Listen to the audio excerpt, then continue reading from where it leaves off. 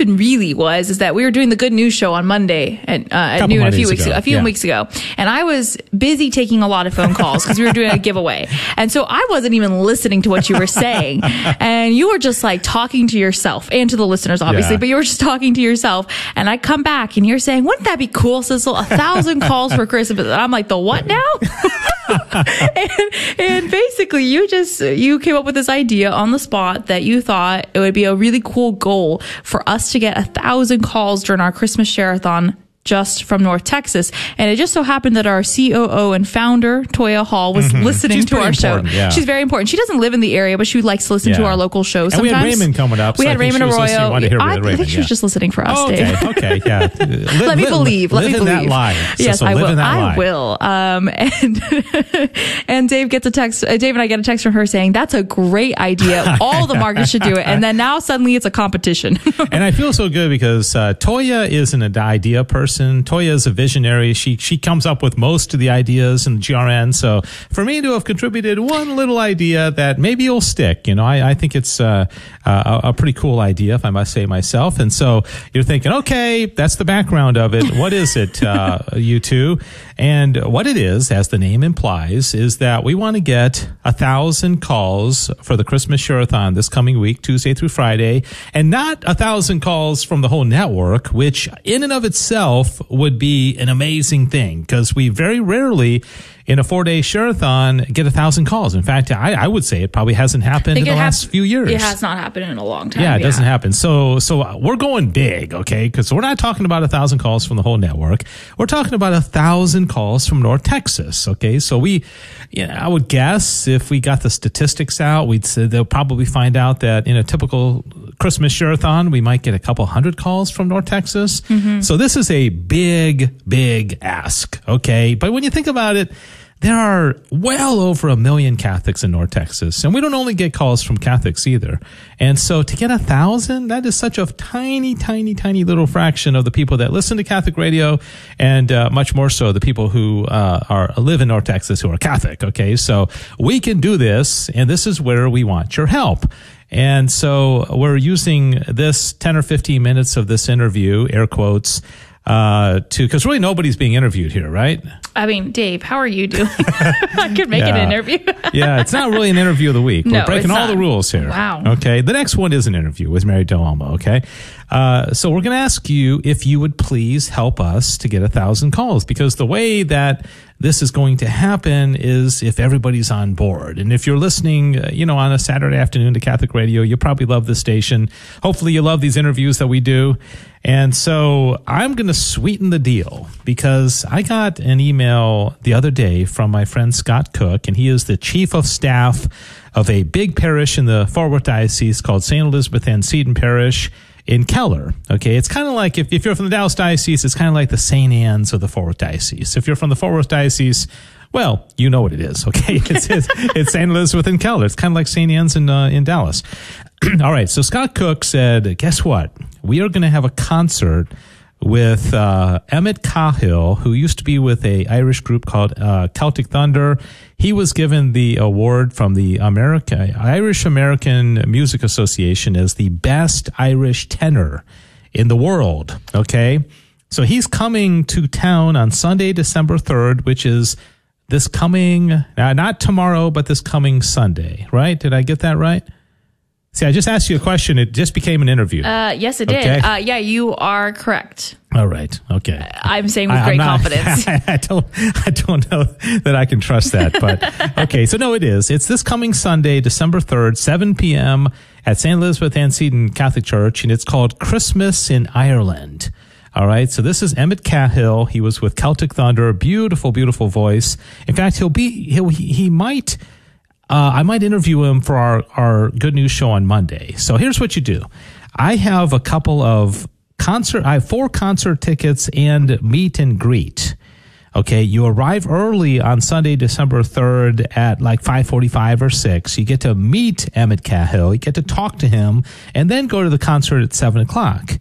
And these tickets are $60 each. And so here's what I'm getting at is if you will email us at kath@grnonline.com today, preferably today, Saturday, or tomorrow, and say, hey, send me that graphic about 1,000 calls for Christmas, and I promise you I'll send it out to my email list, whether that be 10 or 1,000 people, it doesn't matter. Text it to your friends, post it on your social media, whatever works for you. And just say, hey, they're looking for 1,000 calls this coming week for the Share-a-thon. Please, even if it's $5, call in and make a donation. If you do that, I'll put you in a drawing for one of these pairs of tickets for the Christmas in Ireland with Emmett Cahill on Sunday, December 3rd, this coming Sunday, and the meet and greet. Okay, and there's going to be 2 winners. We're going to do this also on Monday during our live show, but we should have a winner by the end of Monday. Yes. So you'll have 5 or 6 days to prepare for the concert. All right, did I explain that okay? KATH at grnonline.com. That'll go to me and Sissel. And I think like 10 other people in the GRN that will email us and say, get me off that list. Well, isn't that what happened? Manny was on it. Yeah. For a while we had that one. It's really just supposed to be Dave and I, but for a while we were splitting duties between other staff members, and suddenly I forgot that we left it with that, and so everyone else is getting responses. My bad. Okay, it is fixed now. We took them off. So just be Dave and I. All right. So I hope that makes sense. The key is, and also if you're listening right now, please be one of those 1,000. It's a big, ambitious goal. It is. But I've been sending out emails and the graphic, and if imagine you send it out to 50 people and you say, hey, please, send this out to 50 people. $10, also. $5. Yeah, and it doesn't have to be. It doesn't have to be a big donation. We're going for volume of calls, and because with the volume of calls, the generosity comes as well. Yeah, and we'll be able to hit all of our goals. Have we even mentioned what the theme, Davis, of the Share-a-thon? I think we kind of went right past that. It's our Christmas Share-a-thon, and it's honestly arguably one of the most fun ones because we get to play Christmas music. Yeah. The theme is Joy to the World, so it's a very joyous Share-a-thon. You're really right there, right before the first week of Advent. So it's a lot of fun, and it's called Joy to the World, and we're giving away a Raymond Arroyo CD for people. Yeah. So you'll hear during the Share-a-thon how you could potentially get that. Every donor is going to be getting an interview. So that's very exciting. And have you listened to that yet? Okay, you haven't. So what's funny is, have you? Yes. Okay. All right. Not busted. So good try though. Okay, here's the thing is I have short-term memory loss, so I always listen to it the day before and the day of the first day of Share-a-thon. I take notes. I take notes too, but I listen to it on my commute to and from work the Monday before Share-a-thon. How can you take notes when you're driving? Well, I take mental notes. And then when I get back to the office, I listen to it again and I take notes then, but I have a better idea of what. Okay. I listen to it several times, but I have to do it right before the Share-a-thon because I will forget things. Yeah, and it's, can I say who it's with, right? Yeah. It's with Deacon Harold Burke-Sivers, who is a dynamic speaker. Yeah. So even though I have not listened to it yet, when I have, we've gotten some really good feedback on it, and it sounds really awesome. So every single person, whoever donates, all your friends that you're texting or emailing to donate, they're going to get this amazing interview. Yeah. You're taking that secondhand. Yeah. You think it's amazing. When you actually listen to it, you're going to know it's amazing. No, it really is. No, Sean, Sean's got it going on. I mean, Sean Rice, Sean's a good interviewer, and he of course, the dynamic deacon's outstanding. So, you give a $5 donation, you're one of 1,000 calls, and you get this. And if you want to increase it, and you have a chance to win an iPad and even a pilgrimage and all that kind of stuff, but there's all sorts of fun things that happen, and we have some other fun goals and things that are going to happen during this Share-a-thon. We're just asking for everyone listening to donate yourself, and then get all your friends and family and post it on social media. We're going to be sending an email update at the end of each night. During the Share-a-thon, normally our president, Sammy, will send out an email saying how we did during the day, let you know what's happening the next day. And it's good for everyone to kind of gauge and how it's going. But Dave and I are going to send an email at the end of each day just to the North Texas folks, letting you know we've gotten, 95 or, 500 calls so far. Please, email your friends. We can do this. So it's going to be kind of like a team effort sort of thing. Yeah. And we're going to be charging. Well, we sent out the first one Monday night before the Share-a-thon, just real short and sweet. Hey, look for 1,000 calls or something like that. And then, imagine if we did get 250. This is Dave and I also having our business meeting while we're talking. Yes. No, that's a good idea. No, it would be amazing. Oh, if we we're already a fifth of the way there on the first day. Gosh. Oh, that'd be so amazing. Yeah. So help us do that. Again, it's just next week. week. Call in what you can. Tell your friends to do the same. Yeah, and this would be the most calls from North Texas in any radiothon, share-a-thon. This might be the most calls any of our share-a-thons has ever gotten. Right. And like in the Sissel said, the other markets are doing this as well. And imagine if they are successful. And I mean, who knows? I mean, only time will tell how successful this will be. But imagine getting 3,000 or 4,000 calls during a share-a-thon. I mean, the volunteers would love it because the calls would never stop ringing. Love that. They want to be working nonstop when they're here. They get very sad if it gets quiet, and then I have to start juggling or something, and that's never a good idea. Yeah, those put those chainsaws. Yeah. It just gets very dangerous. I can't afford another hospital bill. I know, and cut off limbs. All right, so here's the deal. Let me just kind of summarize because we only have a couple of minutes. And Emmett Cahill is coming to town. One of the best Irish tenors in the world. Christmas in Ireland, Sunday, December 3rd, this coming Sunday.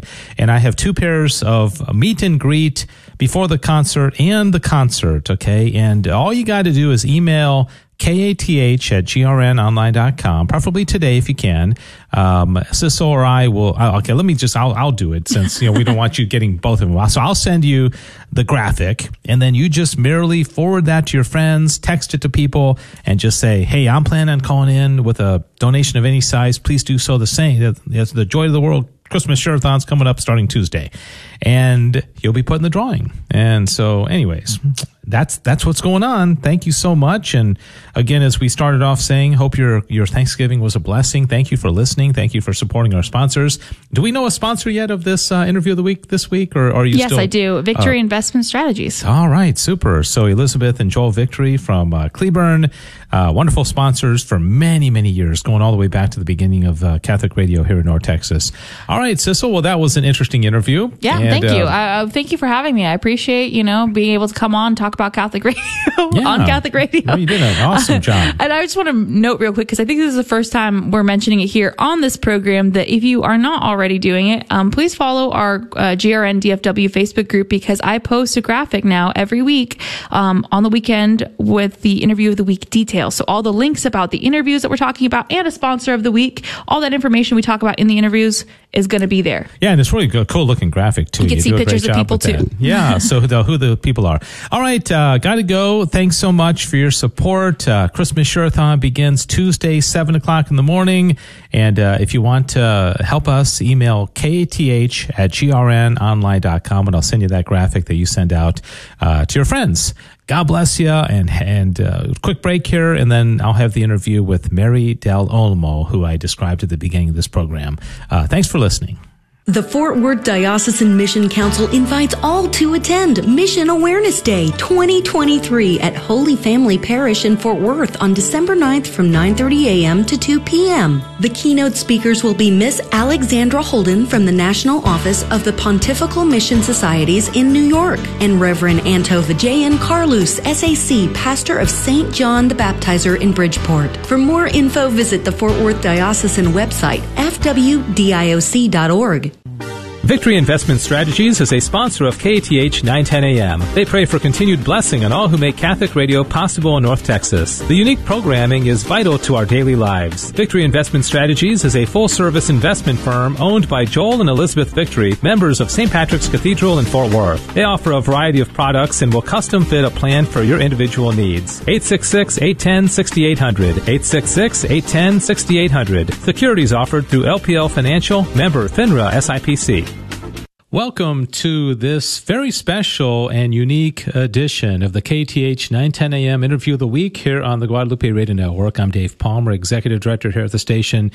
And this is really going to be an interesting conversation, because I'll ask you, dear listener, have you ever been to a Mass of consecration of a virgin living in the world? And I bet you 99.9% of you will answer no, because they're extremely rare, at least of late. Although historically, as our guest will mention, there have been a number of these, and it was more common back in the past.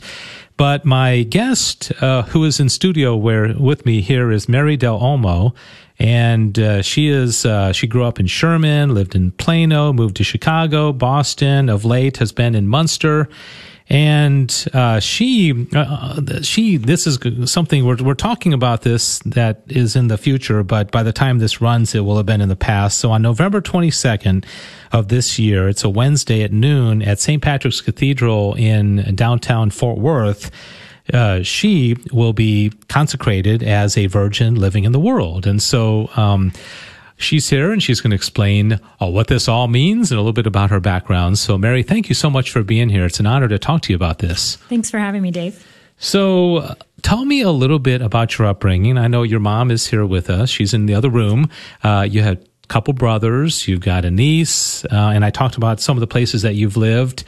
Cradle Catholic, pretty normal kind of, very Catholic kind of upbringing, or how was your upbringing? Yes, it was. I would say it's pretty normal upbringing in the Catholic Church. My mom is one of 12 siblings, and they were all brought up in the Catholic Church. I have many cousins. We have a large family, and Munster is a very Catholic town. The culture is very Catholic there. So I didn't grow up there, but my mom did, so she carried that over to me. And so I went to Catholic school from preschool all the way through to senior year of high school. I was really involved in church, especially in the youth group and the music ministry. As a teenager, went on mission trips and went to Rome in 2000 for World Youth Day. As I entered into college, I got involved in a chapel choir that was interdenominational. And so I was rehearsing a lot with them and going to services and performing with that choir and then going to mass later in the day. And as I got through my first semester, I had friends asking me why I was going to church so much on a Sunday, and I didn't have a good answer. So as much as I love Jesus, I didn't really understand why mass was different from an interdenominational service. Yeah. And so I sort of wandered off and then headed out of the church for a while. Again, not really on purpose or being upset with anything, just sort of wandering. And not going to mass? Yeah, but I didn't go to mass. And just then, like in your, teens or 20s? 20s. Your 20s. Through undergrad and graduate school. And then about 2005, when I started working professionally as a physical therapist, I just stopped going to church altogether. Unless I went to Munster, and then I would go to mass. Yeah. So please, God, forgive me for the many times I received the Eucharist. So when you were growing up, maybe as a child or a teenager in high school, were you? Did you think, oh, I want to get married one day and have a family? I want to be a nun, a sister. I mean, what was in your mind? And I guess as a follow-up question, when did this kind of hit the radar screen? Because like I said in the introduction, this is very unusual. This is very atypical, I guess you could say. But tell us about that process. Well, I think growing up, I always pictured myself being like my grandma, getting married in my mid to late 20s and having a lot of kids, preferably in twins and triplets, so I can get to them quickly. But I wanted to have a really loud, busy household, and I pictured that for myself growing up. When I was 15, I went on my first mission trip, and I met a girl who told me when she graduated high school, she was going to go into the convent. And I found that fascinating. And I did pray to God at the end of that mission trip that if I wasn't married by the time I was 30, then I would consider religious life. Okay. And so then, fast forward, I go through college, I sort of wander off from the church. I'm not going to church. I'm working professionally, and I start to feel really unsettled. At that point, I was up in southern New Hampshire working, and I just felt like something wasn't right, and I couldn't put my finger on it, and I just felt like I wanted to go home. And so I moved to Munster, and again, it's such a culturally Catholic town that all the fun stuff that happens with my family happens at church usually, or at a church Sacred function Heart Parish, at Sacred Heart Parish in Munster. So I was sort of going to mass on and off. I lived out in the country, so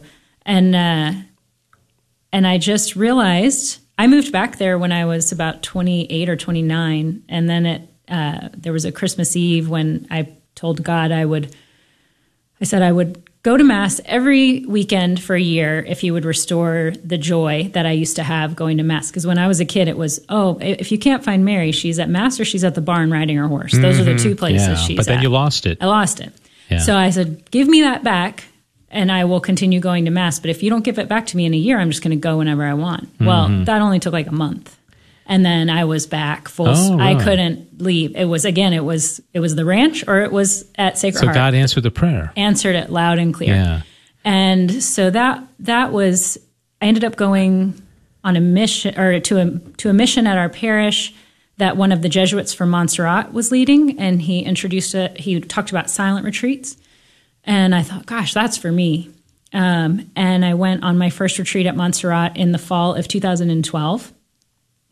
And it was there that I really was able to, for the first time in a decade at least, really hear God. And in a meditation, I finally was able to converse with God. And at that point, all those things converging and my prayer becoming deeper and more intimate, I realized there might be something else that God wants for me besides marriage, but I'm not sure. So that's really when I started discerning. And that would have been, like I said, about 10 or 11 years ago. Yeah, yeah. So how did the idea of being a consecrated virgin living in the world, you probably didn't even know this existed, right, No. at that time. So how did that first get introduced to you, even the idea of it? It was later in the process. I mean, I was looking into religious orders first. Okay. I was taught by Carmelites in high school. And I love the Carmelites. I love their charism and their contemplative nature. I knew I didn't belong in a cloister. That would probably be a near occasion of sin for me every day. But I had worked with some missionary sisters, some Carmelites in Guatemala. And so I was looking into the missionary orders, the Carmelite missionary orders. I looked into the Sisters of St. Mary Namur here in Fort Worth, also a missionary order. I started meeting with a spiritual director. Then at some point in there, I actually met a man who was also discerning. And so I was like, oh, maybe he does want me to get married. So I dated a little bit. Well, more than a little bit, a couple of years. Yeah. And same guy? Same guy. Okay, long. So that's guy. yeah. This is really, I've only ever dated two guys in my whole life. So yeah. And then probably in, about halfway through that 10-year process, my Aunt Mary Beth, who's my godmother, mentioned consecrated virginity or mentioned a consecrated virgin. I was with her while she was recovering from knee replacements, and we were just chatting, and she mentioned it, and I was like, oh, what's that? And I started looking into it, and it really, on paper, felt like this was it. I have a very deep love and attachment to the church and to the world, not worldly things, but the creation of the world, people, my family, the land that we have a large ranch as a family up north of Munster, the land, creation, my patients that I take care of. And I prayed for a couple of years straight to be released of that attachment. If he wanted me to go in, if God wanted me in an order, in a community, I needed to be able to let go of that. And it's like it got deeper and deeper instead of freer and freer. So when I learned about consecrated virginity and that could be lived in the world, where I could continue to serve Sacred Heart and stay in our diocese, and I could still be 100% committed to Christ in that and say yes to him fully and no to all else, then that was it. And I did go on an introductory retreat in Lansing, run by the United States Association of Consecrated Virgins, which was helpful. By the end of that, and I was also finishing my 19th annotation retreat with my spiritual director, which is a in the world lay version of a 30-day silent retreat. All that, right around then, I just said, I'm going to start living this decision and work on trying to meet with the bishop to see if he would be willing to accept me as a candidate for formation. So how did that go? Because Bishop Olson has been bishop a number of years, but probably he's never done this, and so it kind of new to him as well. Was he was probably familiar with this, but what did he say when you called him and said, I'm interested in this? Well, it took a little while for me to get a meeting with him. And then really he just asked me a few key questions. I had an application that I had filled out and references, and he had a lot of information about me ahead of time.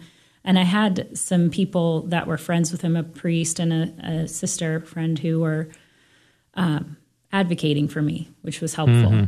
And he asked if I had gone and visited religious orders, because that should be the first thing a woman should look into. I think I've been taught that, and I believe that most people are going to be suited for a community, because within this vocation, you are responsible for your own financial future, your retirement, for your housing. The diocese is not responsible for any of that. So if you don't have a way of being confident that you can care for yourself through the rest of your life, and also if you don't have the self-discipline to not have a rule of life given to you and then making sure that you're following it, you should be in a community. If you need that kind of... Are you allowed to raise money for yourself, or if somebody needed it, or do you just need to... Do you keep working? Yeah. Okay. Yeah. So you'll still be a physical therapist? Yes. Yeah. Okay. So nothing changes. I still get to take care. That will be my apostolate, a work of mercy, caring for the sick and the elderly. What do your clients say when you say, oh, by the way, I'm got consecrated as a virgin living in the world? I mean, especially if the most of people in Munster are Catholic, but most of my patients are Protestant. Because most people, even Catholics, don't even know what this is. No. So what kind of reaction do you get? Well, it ranges from, that's a shame, you should be married, to, or some of the older men will say, well, you don't want to marry me,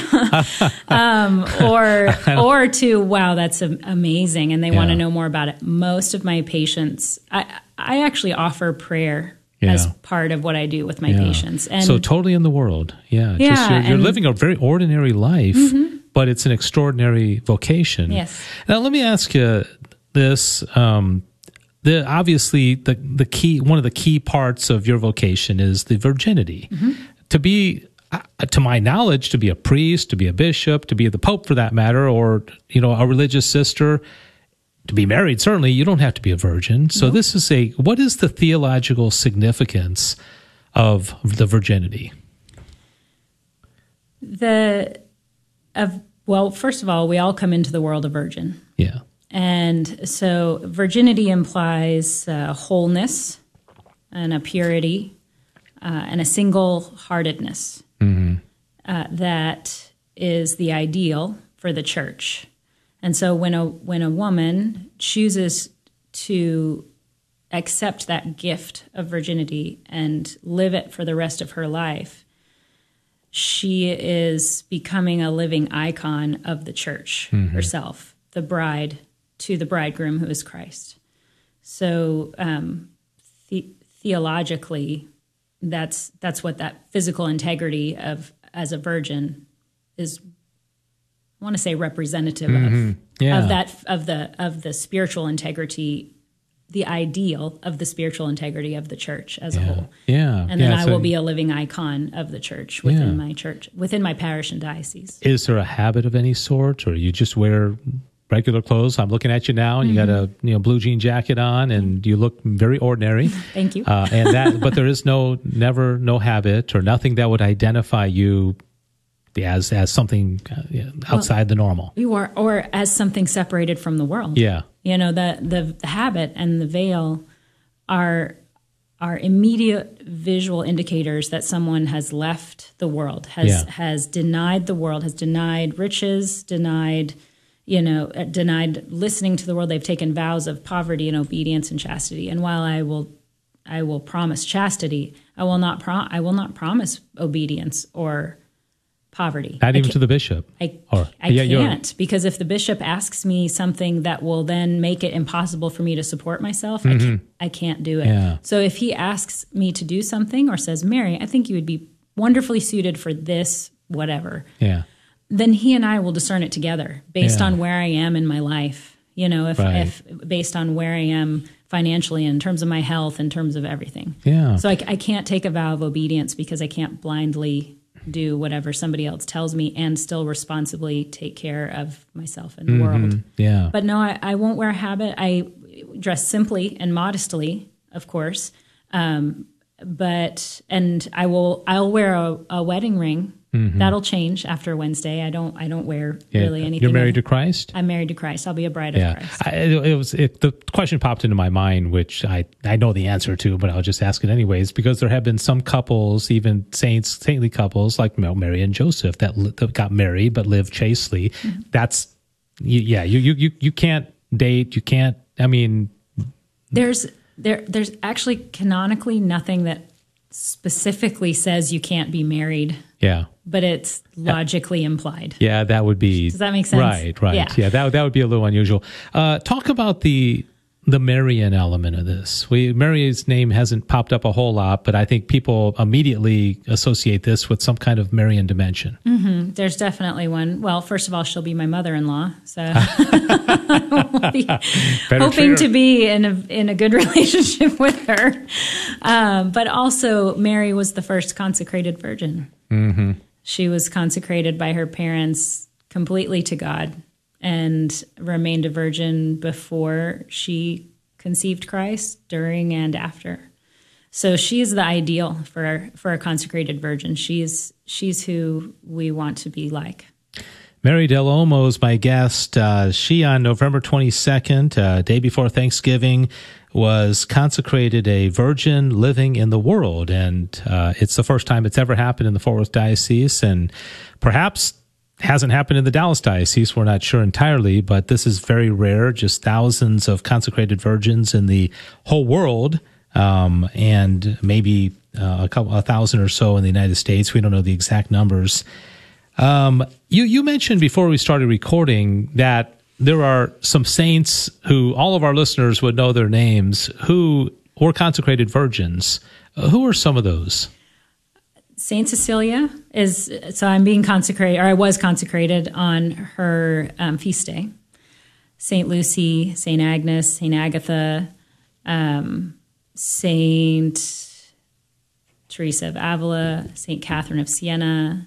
So these are big names that you would know. And some of those I thought, I don't mean just, but I thought they were sisters, like nuns, and like some of them. Teresa of Avila was a Carmelite. Yes, some of them were in third order. Did you say Catherine of Siena? Mm-hmm. Okay, she was a Dominican, lay Dominican. Lay Dominican, though. She wasn't. Yeah. She didn't profess. She wasn't a Dominican. So these were women living in the world, but especially those ones that you find in Eucharistic Prayer 1. The one they never say.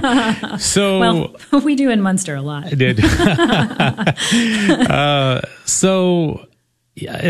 is so fascinating to me, because it just seems it's odd, and I don't mean that in a pejorative way, but that you're living very much in the world, but very different outside the world. You're in no habit. You're working a regular job. Now, could the bishop call you and say, hey, we need a theology teacher over at Nolan next year. Can you teach? Will there be assignments like that? Is there what do you do outside of working as a physical therapist and your ranch in Munster? There's two questions there. So one is the bishop could ask me that. Yeah. But I would discern it with him. Okay. He couldn't just tell me to go do it. My primary apostolate, or my primary work, is prayer. Mm-hmm. So prayer and service, and I'll work, like I said, with my career and recreate sometimes, and but mostly ministry, work, and service in the church. And I'll remain in the diocese, in our local diocese. When somebody becomes a priest, they go through years and years of philosophy and theology and, catechetical training. Is there any of that? Like, do you need to have some kind of body of knowledge about the faith, or some kind of,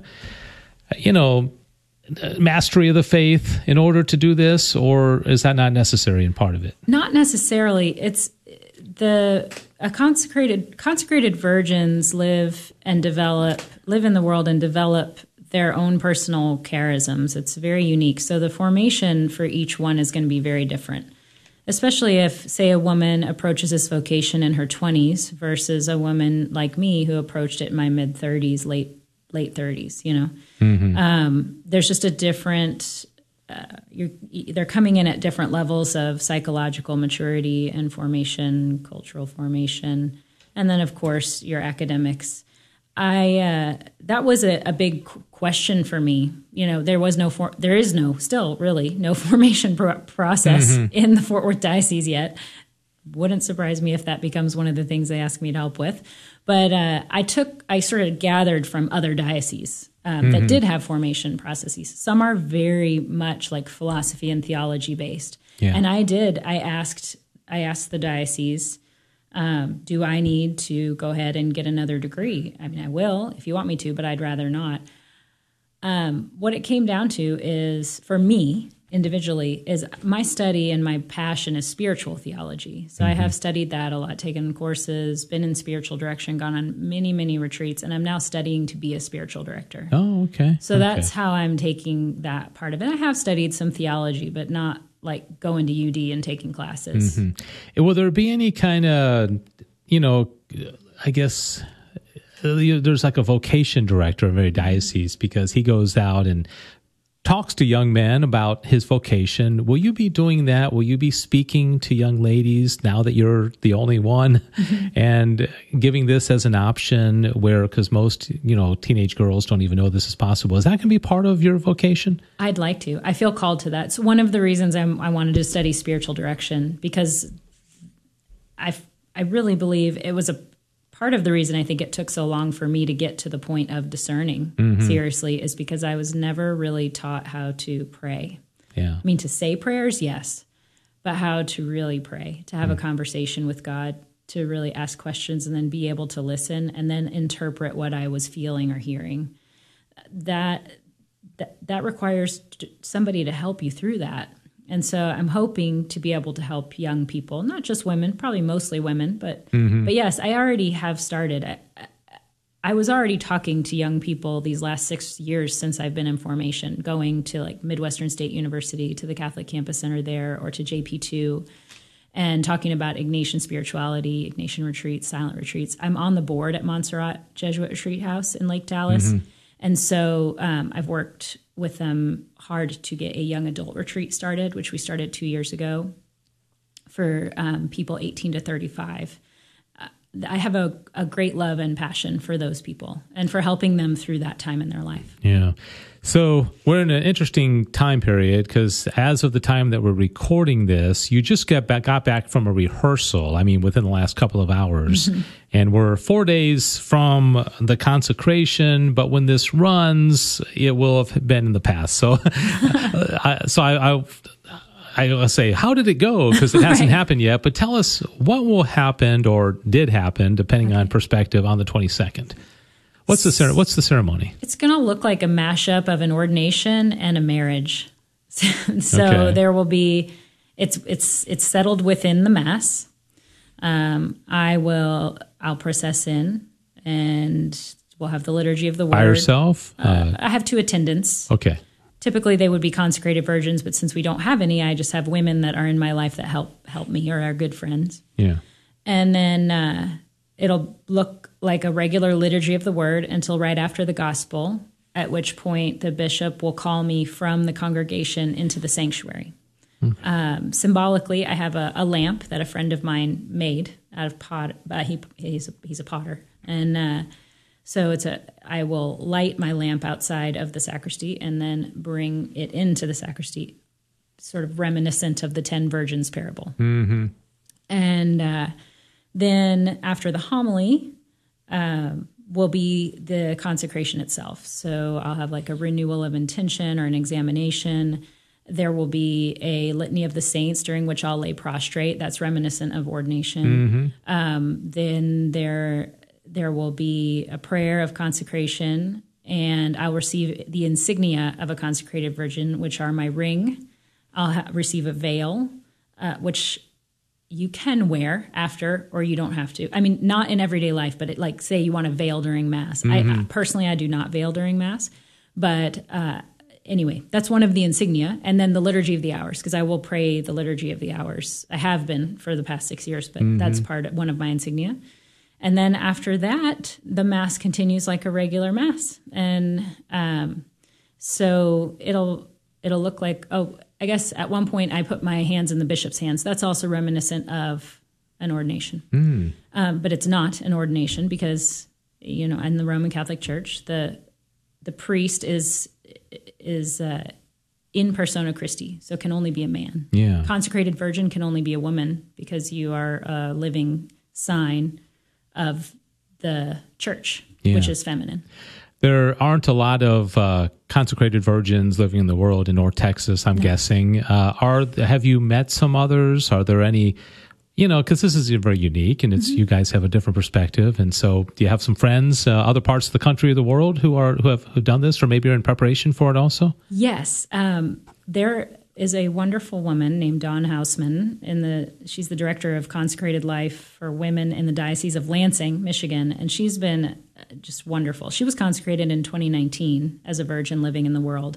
And so I met her through a friend here in our diocese, and she's been a great resource for me. And then she also started a monthly Zoom meeting for women discerning the vocation. And so once a month we meet on a Thursday evening over Zoom, and we study something, a book or whatever. And she also will bring in other consecrated virgins to talk about their stories or to answer questions.